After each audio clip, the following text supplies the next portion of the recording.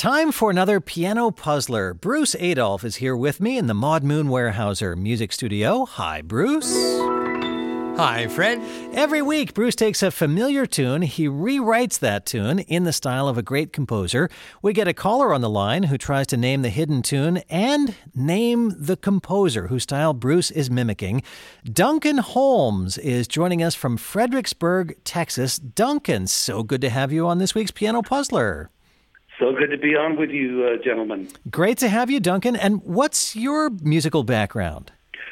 I am a full-time pianist, though I would not consider myself a concert pianist in the way others would. But I'm not just an entertainer either. I am a pianist who does programs at churches and schools and many other places I can get a hearing across the country, but I also play solo piano at a local hotel here frequently and at my church, and play at some nursing homes, and then I also play with a group called the Raggedy Cats. We are a trio, all raggedy, all probably past the age of 70, but we love playing. And Duncan, I was looking at your website, and you play some classical, some jazz, some gospel. You play everything. I'll play anything but hip-hop, dirty country, heavy metal, and rap. Okay, well, we'll see if Bruce's Piano Puzzler this week goes any of those places. And we'll see if you can name the tune and the composer whose style Bruce is mimicking.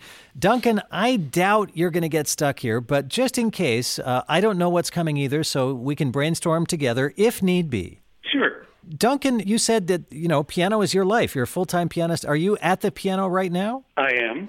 Okay, well, feel free to work things out on the keys if you're so moved. Okay, Duncan, here's Bruce Adolph with your Piano Puzzler.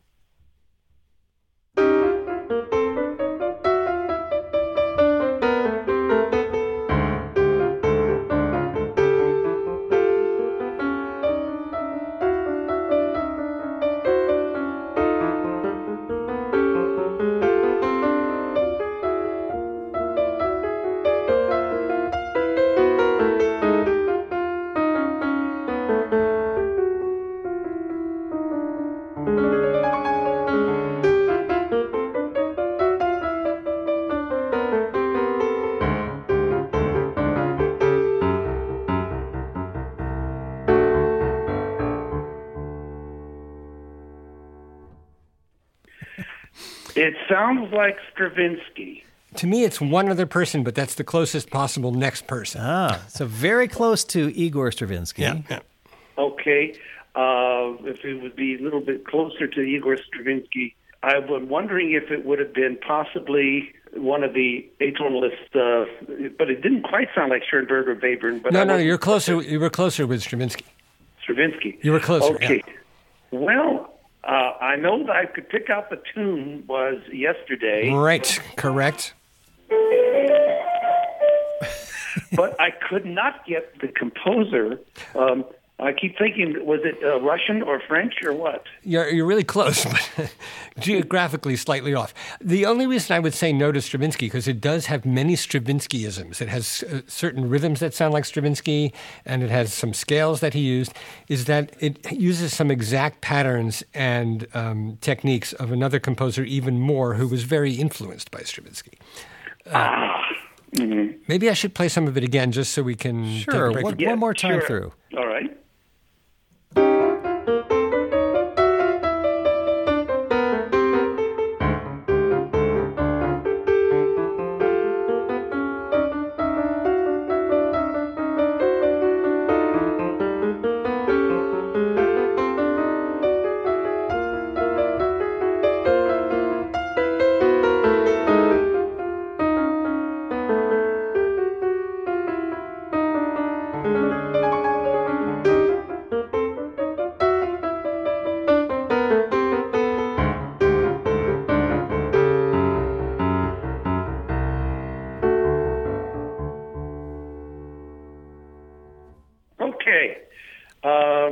I gander a guess at maybe Bartók. Yes, there you go. Yeah.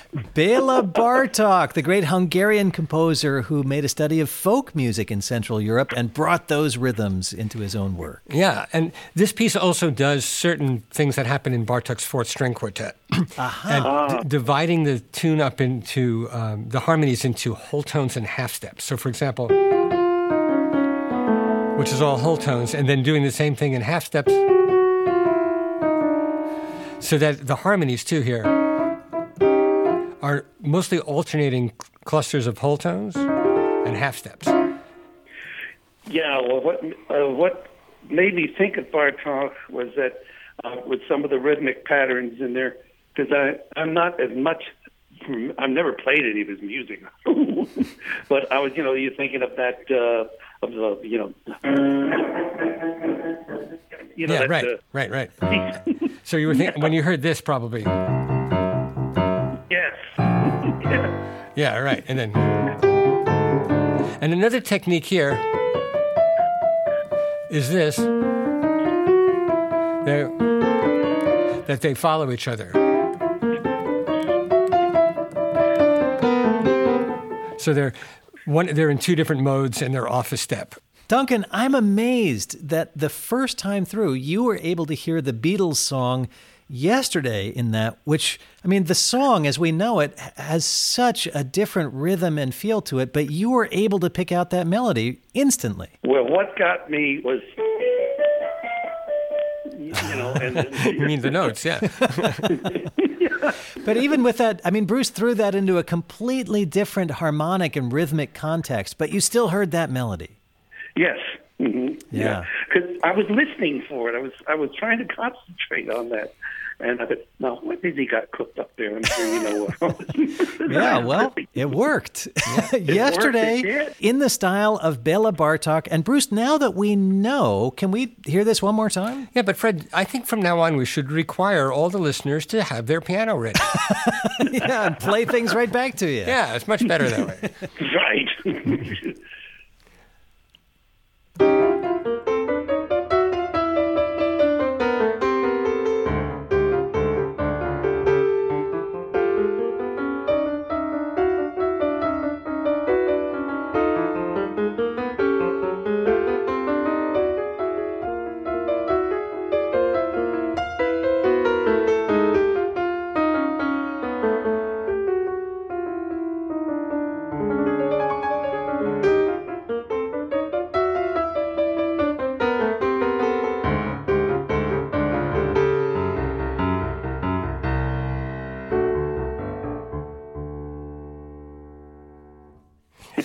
That little tonal thing at the end is also typical of Bartók. Ending in a nice regular tonal resolution. Yeah.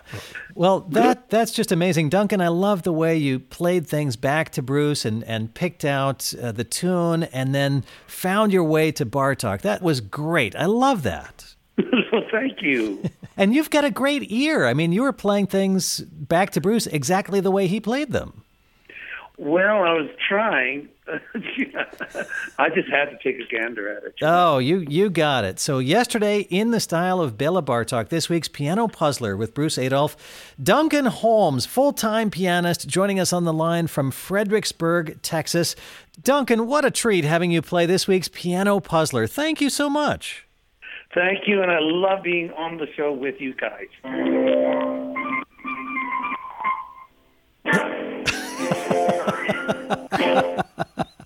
That's fantastic. And Bruce, I'll see you next week. Bye, Fred.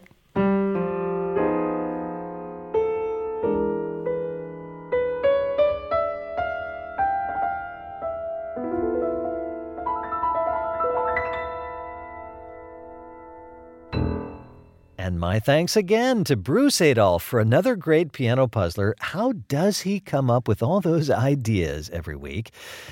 You know what I remember? Those Record of the Month clubs. Maybe I'm dating myself here, but I really enjoyed getting a new album release in the mail. Well, here's a new version in the form of a podcast. My friend Julie Amacher hosts a weekly show that highlights the best new classical releases. It's called New Classical Tracks. If you're looking for great music, check it out. Look for New Classical Tracks wherever you get your podcasts.